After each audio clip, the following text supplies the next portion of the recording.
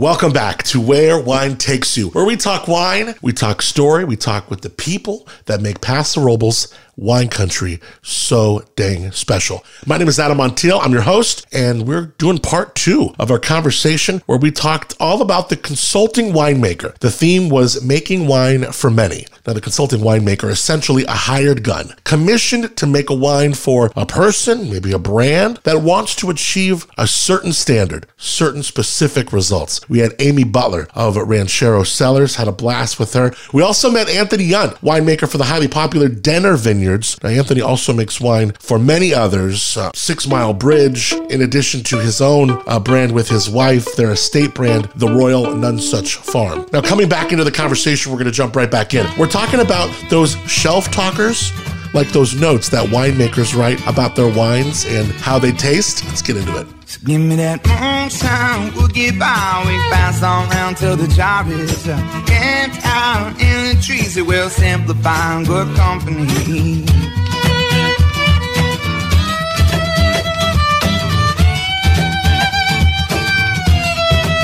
And when you're doing like shelf talkers and like tasting notes, is this kind of an arduous pain in the ass process? Is this not everybody is like Jordan, like has her pencils that she brings out and does these beautiful drawings. Overachiever. Yeah, the impressions. She makes you guys all look bad, by the way. Yes, Anthony's good at it, but I'm not good at it. I love it. I used to do these like Jay Peterman-esque. You remember from the Seinfeld, like really abstract, didn't mean anything. Yeah.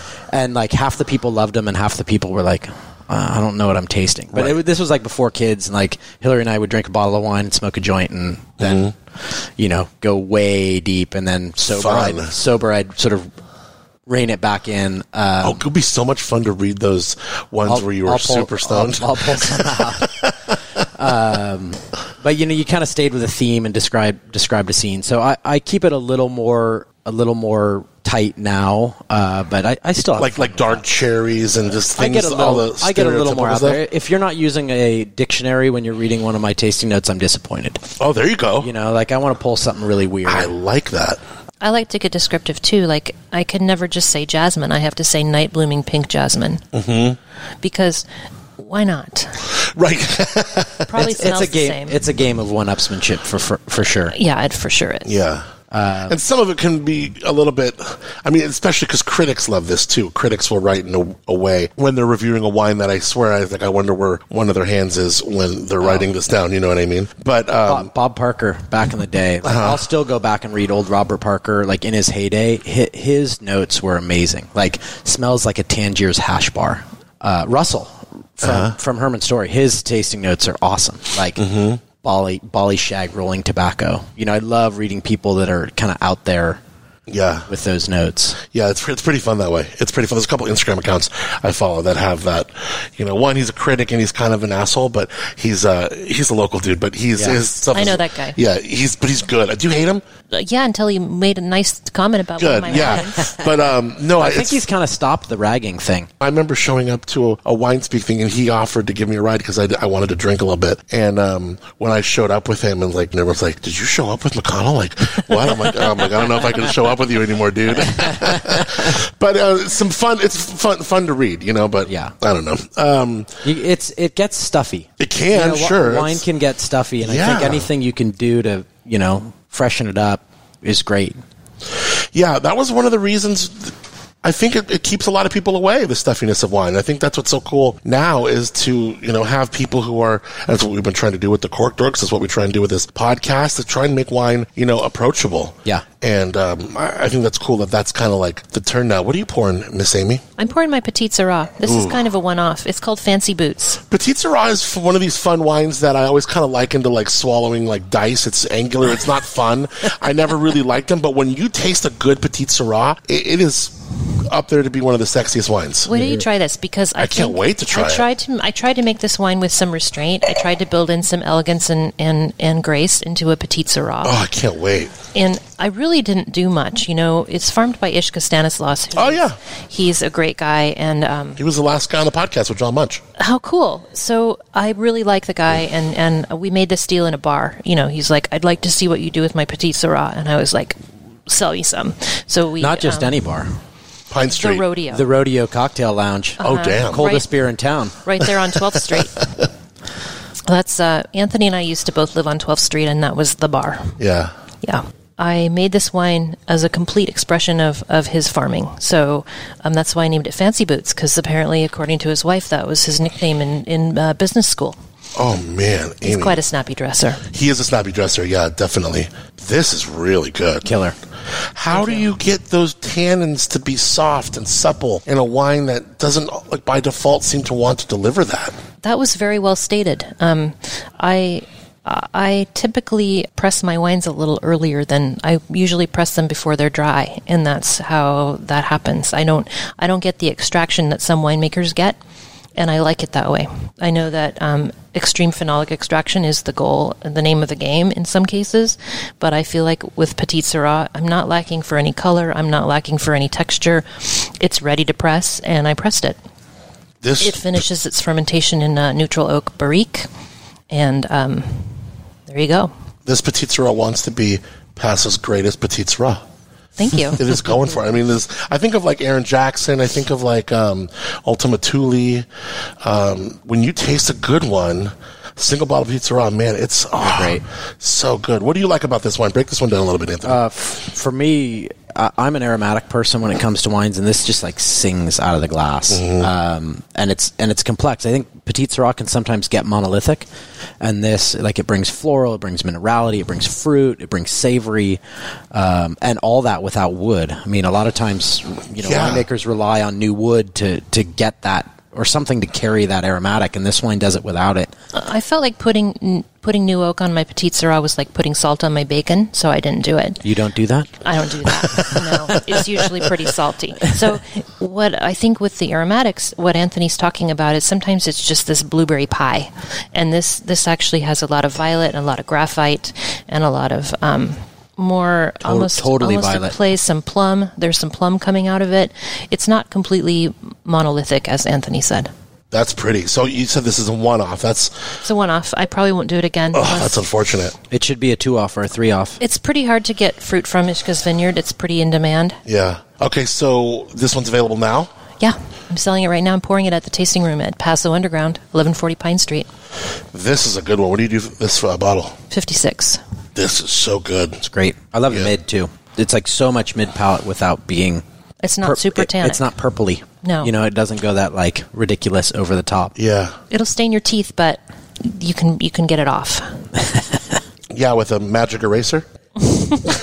I just read that that's a... Is that what you brush your teeth with? No, that's a new trend now, like on TikTok and like Insta. There's like this hack. Don't do it. It's horrible. We do not recommend It's like the Tide Pod Challenge. Yeah, it's like the Tide Pod Challenge was just a bunch of idiots like eating Tide Pods. This is like being packaged as like, oh, we got a hack for you. But dentists are like, no, it's like little mini sandpaper. Like, don't do that. But I mean, I guess it does work. People are saying use magic eraser to like get your teeth really white. I just feel like I'm a winemaker and I'm never going to have white teeth. I think if you have white teeth as a winemaker, you're not trustworthy. It's like being a skinny chef. Yeah. Let's try that 6 Mile Bridge. Yeah. I was talking to Jordan on my way up here, and she said an interesting quote about you. She said, he makes people's dreams come true. Wow. I thought that was kind of cool because she just gave me a little bit of insight to how she knew you, and I thought that was an interesting way to put, this responsibility that weighs on you and Denner through, the winemaking facility here of what these people expect, what they want for their customers. I think all winemakers make people's dreams come true. Yeah, you're making wine, that's for sure. We're pleasure creators if we're good at our job. I feel like in my company, the big company that I'm working for now, I feel like I'm the only cost center and everyone else is a profit center. And I feel like, every time I go on the company-wide call or something and I'm like, I need to spend money on this, even if it's grapes, everyone's like, They can't create profit without you spending money. They need you. Yeah, they need I hope that's the case because it's just everybody else is on the call going like, I generated some revenue here and I generated some revenue there. And I'm going like, I need money. Thank you. I need money. So 6 Mile Bridge Cabernet Franc. Wow. 2017, the 6 Mile Bridge property it has all 5 red Bordeauxs, also farmed by my wife Hillary. It's the best looking vineyard in town. And we only made 23 cases of this, but this is one of my favorite wines I've made off there, so I wanted to show it. And Cab Franc's so rare here. Yeah. I mean, when I took over at Denner, it was like a 4-letter word. It's so floral. It's super floral. But this like showcases the site. The vineyard's at 2,000 feet elevation, so it's one of the highest vineyards here in Paso. It is planted on limestone. Like when Jim asked me, he's like, "What's the soil type like up there?" I'm like, "What soil?" Right. It's in rock, and the soil pH is like 8.5, which is a really challenging site to grow in. So the color is like super dark. It's really structured. If I took these wines dry on skins, they would rip your teeth off. Like you would have to see your orthodontist, not your dentist. Right. Oh, damn. So we're pressing really early. It's a similar sort of extraction to what Amy does with the Petit. Like you work it a little bit early, and then kind of once the fermentation starts, you've got to just manage it. Mm-hmm. And we're playing with some new. This is actually all new wood. It's 1 barrel. It shows great. It doesn't show. It doesn't show real oaky. It's textural more than it is aromatic. I don't know if I've ever met a barrel that could stand up to 6 Mile Bridge fruit. Like the site's so extreme, and it's got these angry little berries. Can I ask what barrel this is? This is a Bel Air. Armenet recommended the Revelation, which is their structural barrel, which is what they really like on Cab Franc and Merlot. But with this site, I think the Volupte does better. So we've gone all Volupte after the first vintage. Sorry to geek out. No, there. don't be at all. I'm just thinking Cab Franc is another one like Petit Syrah. When you just taste a single bottle of it, that's just so beautiful. It's so good. Yeah, that's really good. I love that Cab Franc. I like it because it's really not trying to be Cabernet Sauvignon. A lot of people make Cab Franc like they make a Cab and like they make a Cab Sauvignon, and it's just not. It really shows its best when you let it express that floral characteristic. Floral, slightly herbaceous. Mm-hmm. Yeah, just that little teeny bit of it, just enough. Oh, where does Cab Franc grow best? Is it up on a hill? Is it down in the valley? Where is it? Where is this Cab Franc? This is hilltop, super steep slope. Amy mentioned the Loire Valley, which is where Cab Franc is probably best in the world, is on limestone. So it does very well on limestone. We just planted a new parcel that we'll get to work with the 21 vintage of Cab Franc that's got a little more clay in it. So I'm really interested to see where that does. Like I like my Cabernet in a little more clay. I think it gets better texture in clay. Is it windy up there? Is Cab Franc susceptible a lot to shatter? It's super windy. The Bordeaux's don't shatter quite like the Rhones do. Like Grenache is probably the worst of anything I work with for shatter. Like you look at Grenache wrong during flowering and it's like drops all its flowers. Which is amazing that they grow it in the Rhone where the Mistral grows or blows. It's like Yeah. But they deal with it. Cab Franc does all right. It's not a very robust variety. It doesn't grow big canopy, at least not in my experience. It's not Grenache trunks get like trees. Cabernet Franc doesn't seem to do that, and it's got to be babied a little bit in the farming process. One of the reasons Cab Franc was really kind of fell off the map was it was the most susceptible to red blotch. So it showed every one of those symptoms, and most of the Cab Franc planted in Paso was planted in that sort of like late 90s, early 2000s when the nurseries had no idea. And so it got all ripped out until we had 2010 protocol. Then we could plant clean material. So now you're going to see this resurgence, I hope, of Cab Franc because it's such a fun grape. And it does well here, doesn't it? I think so. It does really well here. Yeah, I mean, limestone. Yeah. You ever play with any Cab Franc, Amy? I've never made Cab Franc. Yeah. Wait, I made Cab Franc for LXV. Oh, okay, cool. Mm-hmm. Yeah. So I don't know where I'm coming from saying I've never made it, but I liked it a lot. So what does this go for a bottle, Mr. Anthony? I don't even know if this is for sale. Oh, really? The Moroni family who owns 6 Mile Bridge, it's Jim and Barbara and their 5 children, and so I think 23 cases is just going to get... Oh, wow. Just get consumed. Just get consumed. So that's so cool. That's a beautiful wine. Thank you. But I heard the place is beautiful up there too. It's really neat. I heard it's gorgeous. They have a really great feel for architecture and design and intimacy. I mean, they're entertainers. Anywhere they go, it's the dinner party, and so like they're so welcoming. Where does 6 Mile Bridge come from? 6 Mile Bridge is the ancestral home of the Moroni family in County Clare, Ireland. I have not been, but my understanding is it is a post office, and that's about it. Oh, wow. But that's where the Moronis are from, so they wanted to do something back to their heritage.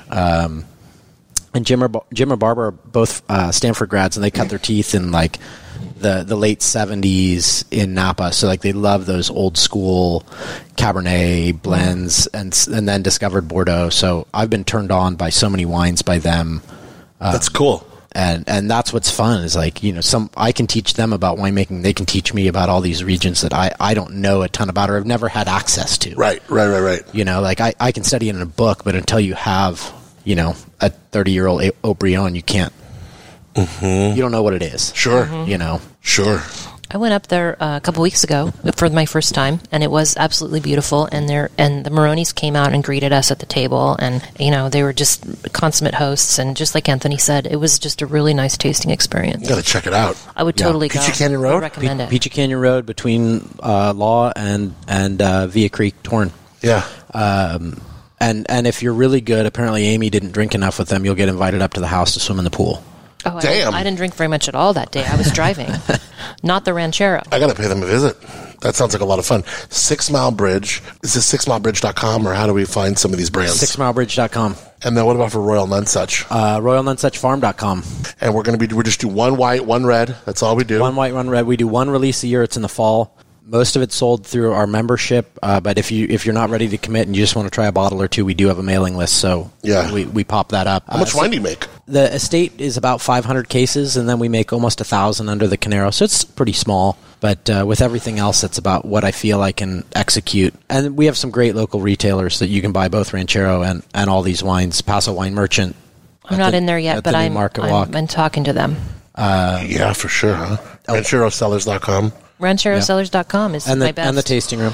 Yeah, tasting room, Paso Underground. Paso Underground. I'm really only there on Saturdays. I'm looking for someone to work Fridays and Sundays for me. Yeah, they're getting paid more to stay home. I know it. A lot of restaurants have been telling me that.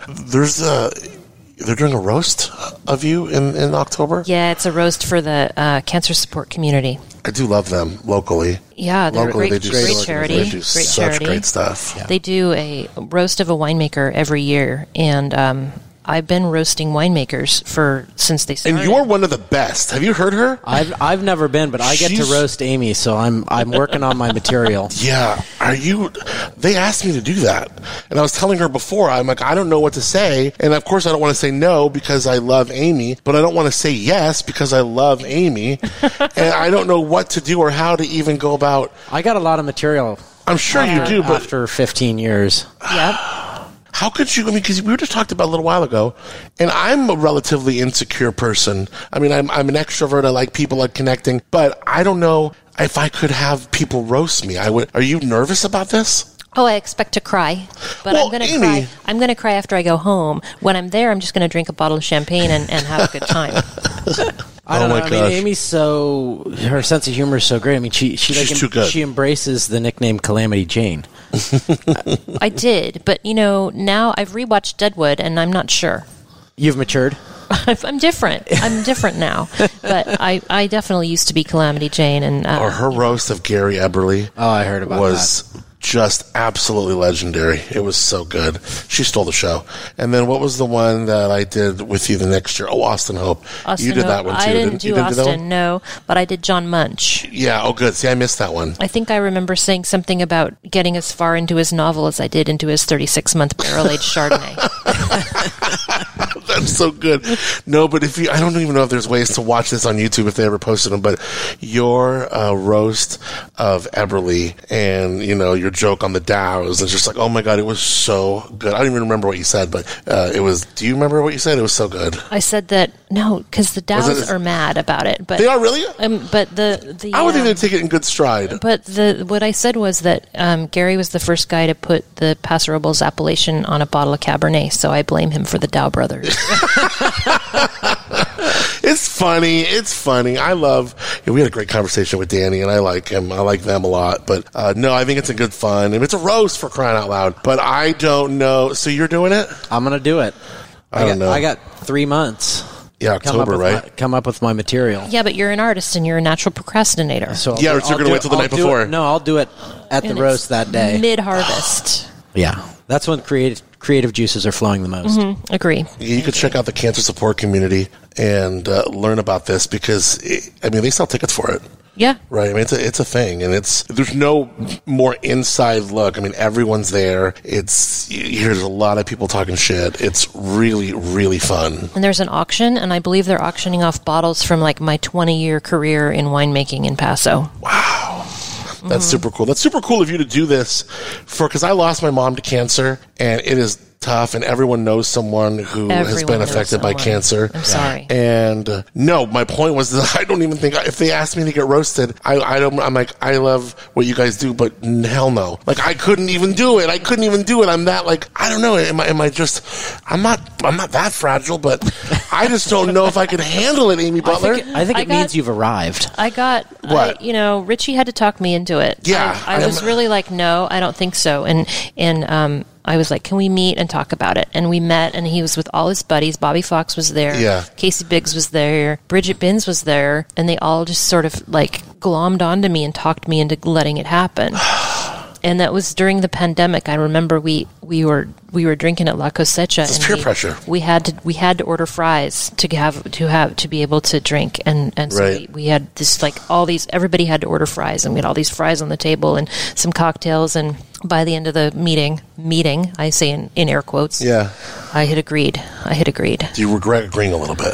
I do regret agreeing a little bit. Yeah. And then a year went by, and because it was canceled last year, and I Did to sit on this. I had to sit on it for a year. Oh God. This is torturing me. I'm getting heartburn just listening to this. How can they? And I keep thinking, my biggest fear is not being roasted. My biggest fear is they won't sell any tickets. Oh, you are I love you so much, Amy Butler.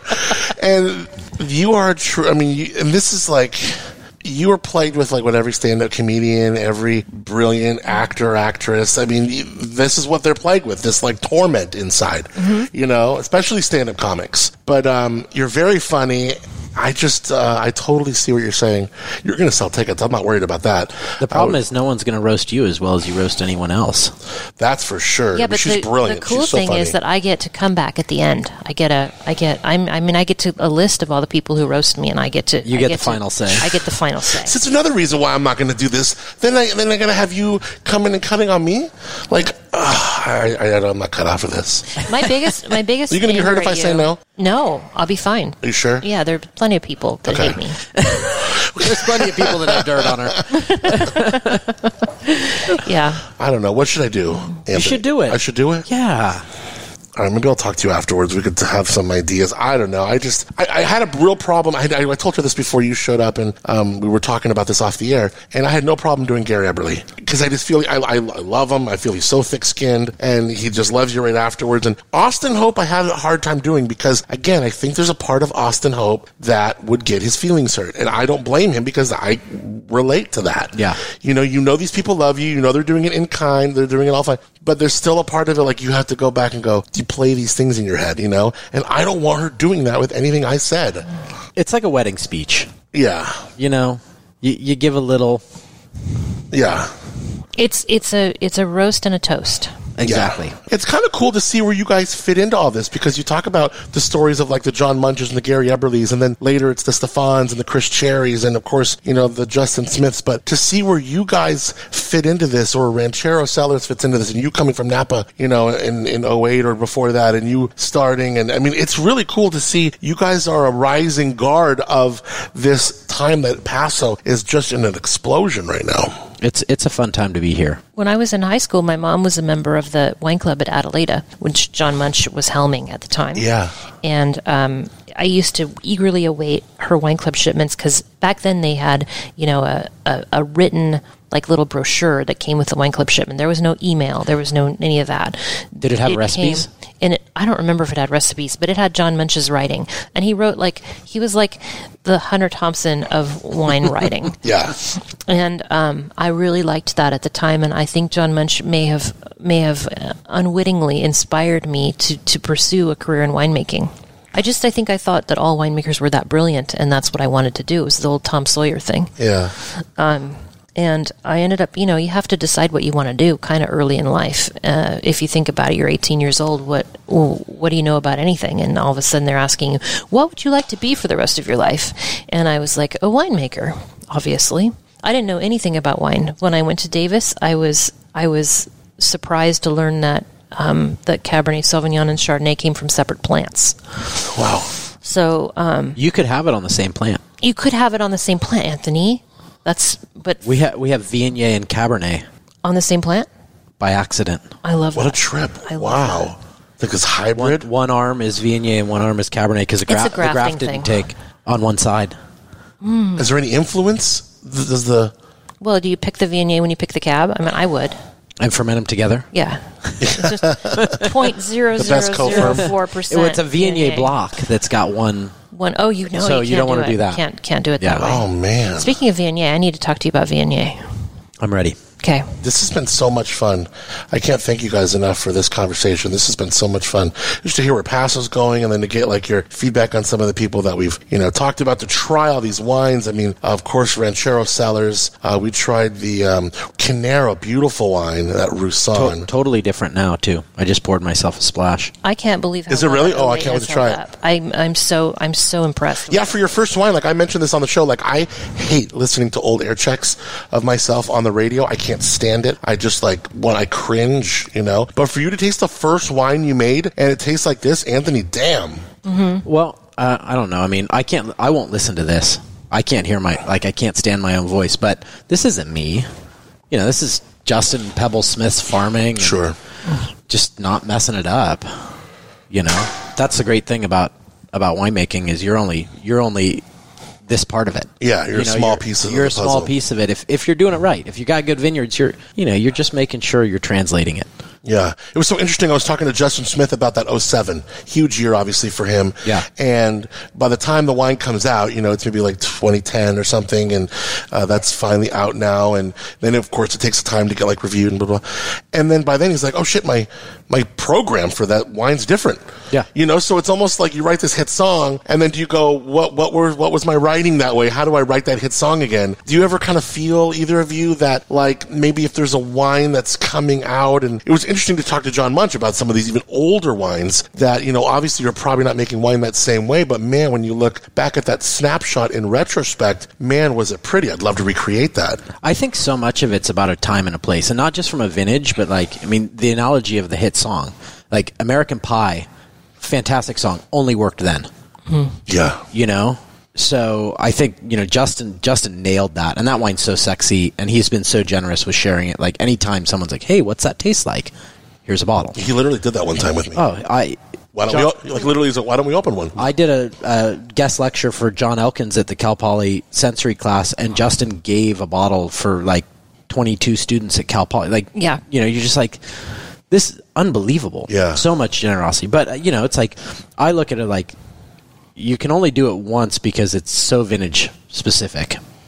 And if you're an artist or a craftsman, your game's going to evolve. And if you enjoy that, hopefully the consumer's along for the journey. And if I'm trying to hit the same song every year, You might be missing the mark. you end up like Train. There you go. Yeah. Or Maroon 5. Yeah, I'd rather be Dylan. I've never had a hit song. I've always been on the indie charts, and people usually buy the whole album, Right. Which I feel fortunate about. People either they like what I do or they don't. I love the way you put that. That's really, to take that analogy to the perfect extreme. And you're happy with that. Mm-hmm. That's what I'm here for. Yeah. And then what about you? Has press been a darling to you at all, or as the scores a big deal to you, or You're always on either side of it. Yeah. And it's fleeting, right? You get a great score and it's there for a minute. The best wines I've ever made score in the 80s.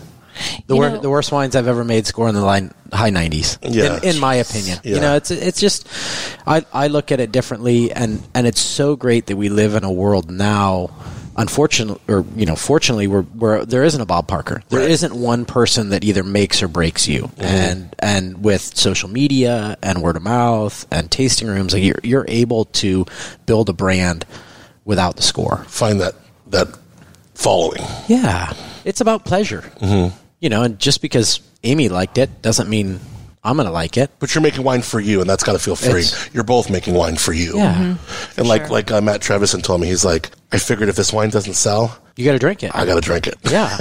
Might as well make something I like. Hell yeah. Yeah. The other thing about scores is my customer, I don't feel like the people I'm trying to sell wine to, they don't read the wine press, but they want to know what the wine press said about my wine. So if I get a score, it's up to me to promote it. So if I get a bad score, they're never going to see it.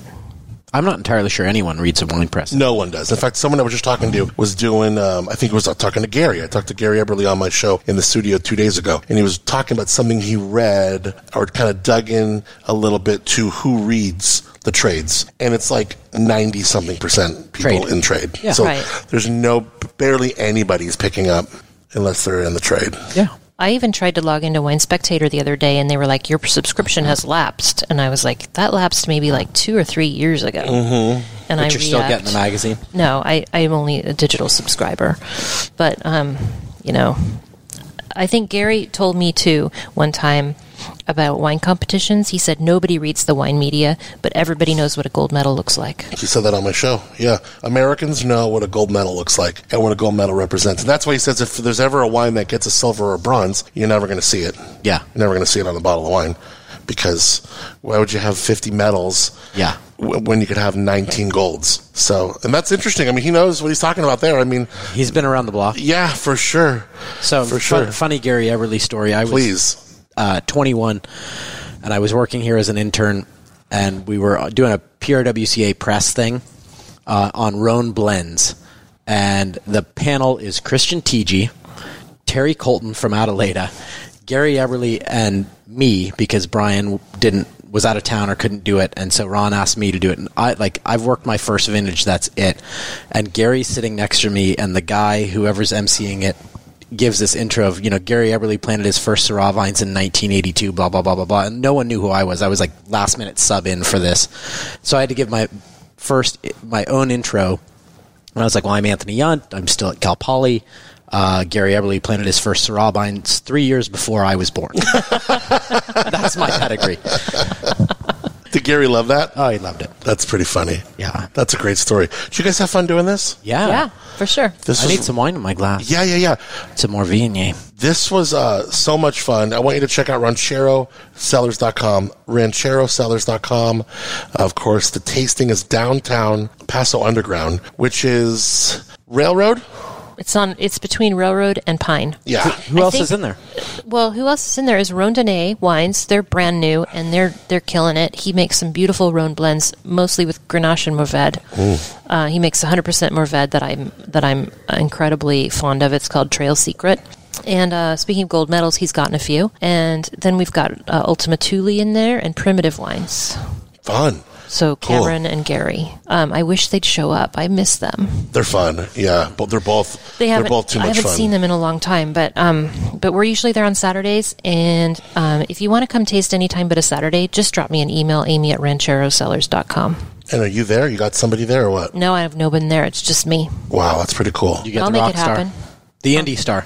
The indie pop star. The indie pop star. I love it. And what about for Royal Nunsuch? So we're about to do our fall release in August. So if you go to royalnunsuchfarm.com, you can find out all about how to get info on it when we send it out. And then Canero, we're currently all sold out of the whites, but we've got a fall release coming up probably after harvest when I have a little breathing room. Yeah, and you have to. Can you get on that if you're not part of the wine club? Yeah, that's both wines have an allocation profile. Okay. So we do a club for Nunsuch that's just a 6-pack once a year, and then the Canero wines are all sold by allocation, or not allocation, but just when I have wine, I send out an email, and when I don't have wine, I don't send out an email. But the Old Vine White I mentioned earlier, we're going to release that in the fall. Fun. And then we'll have the new vintage of the James Berry Roussan and our Tally Vineyard Chardonnay in the winter. And what are you doing those for a bottle? They're between 35 and 45. Mm-hmm. We do a Grenache Blanc as well that comes out at about 25. And again, there's some great retail spots in town that have it. Seachest and Cambria Cool. pours a Grenache Blanc by the glass. Really? Yeah. Nice. So if you feel like waiting in line for an hour, There's a way to do it though. What we'll do. the 7 o'clock. Yeah, we'll put our 6:45. name in, and then we'll bring a bottle or bring like a little roadie and do a little cocktail kind of over the bluffs for an hour. For sure. And just chill. And then when the name gets called, and it's fun to sit at the bar. It's fun to sit at the bar. Those guys, Steve, Yeah. I hadn't been there in 2 years. Steve and Jose are like, hey, welcome back. Yeah, well, you're probably like a celebrity when you go in there, though. So are you. Well, I mean, just like going in there and just like sitting at the bar, watching them and the seafood there. I mean, like, it's amazing. Just the best everything. The Yeah. best everything, Sea Chest. Yeah. It's so worth the wait. So, support our local restaurants. Yeah. I'm glad you said that, man.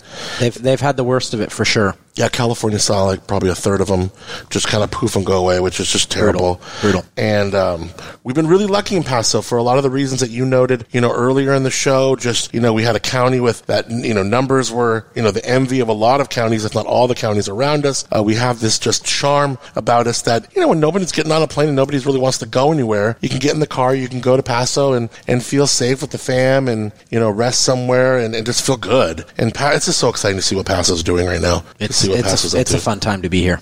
Absolutely. So 6 Mile Bridge, we got Royal Nunsuch, the Canero Ranchero Cellars, Fancy Boots. Make sure you ask about the best Petite Sirah in Paso right now. This is the hot shit. This is called Fancy Boots, and it's all about Ishka, who we interviewed in the last show. Amy, I love you.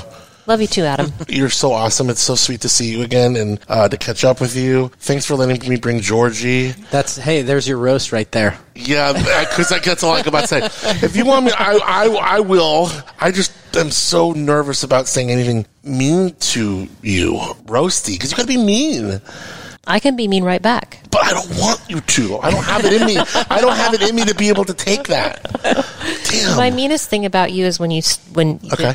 It's not even it's probably not even something that you did. It's when the format of your radio station changed from 80s hits to like modern stuff. Oh, my morning show. Your morning 104.5. show. Your morning show went from like Up and Adam in the morning, right? Up and Adam in the morning. Your station that you were on went from like the 80s jams that I was cellar working to. Sure, I love it. Now some different stuff, and I blame you.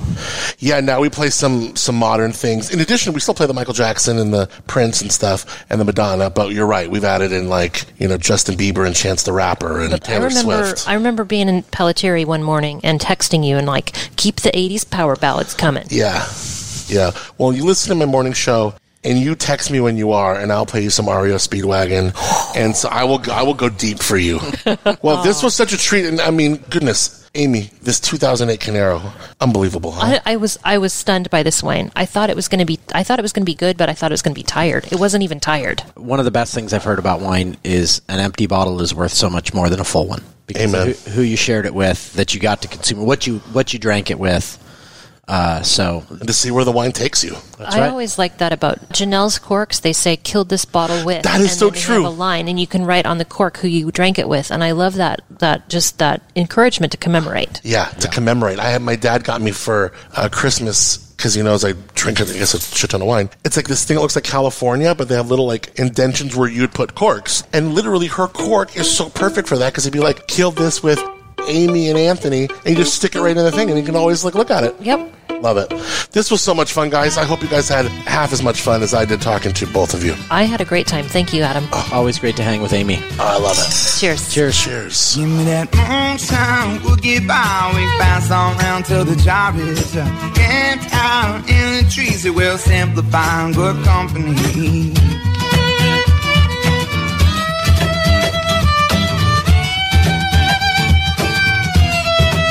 Oh, wow. Thanks so much to Anthony Yunt, Amy Butler. Such a fun conversation. Well, next week, looking forward to talking to a couple of globe-trotting winemakers, Aaron Jackson of Aaron Wines, as well as Philip Funder, winemaker for Law Estate Wines. This is going to be a great conversation. Looking forward to it. And it's coming up next week, because we had a little part 2 dealio here, so we're back next week. Also, curious what you think about doing episodes weekly and the lengths of them. I mean, we've had a couple episodes that, hour and 20 minutes. Is that feeling like it's a little too long? What about bi-weekly? Do you wish maybe the episodes were, under an hour, but weekly? I would love your feedback. You can DM me on Insta at Adam on the Air. Let me know what's up, and please feel free to share the podcast, rate, review, and subscribe. It means so much, and I love reading your 5-star reviews on the podcast on Apple. So also, I'll take you to one of our cool new spots, the Stables in Paso, a great place to stay on your next visit. Where Wine Takes You is executive produced by Joel Peterson and Paso Wine, associate producer Jen Bravo. Where Wine Takes You is recorded, edited, and produced and hosted by yours truly. My name is Adam Montiel. Follow me on Insta. You can get some behind the scenes of what we're about, what's going on here while we're taping these episodes and more at Adam on the Air.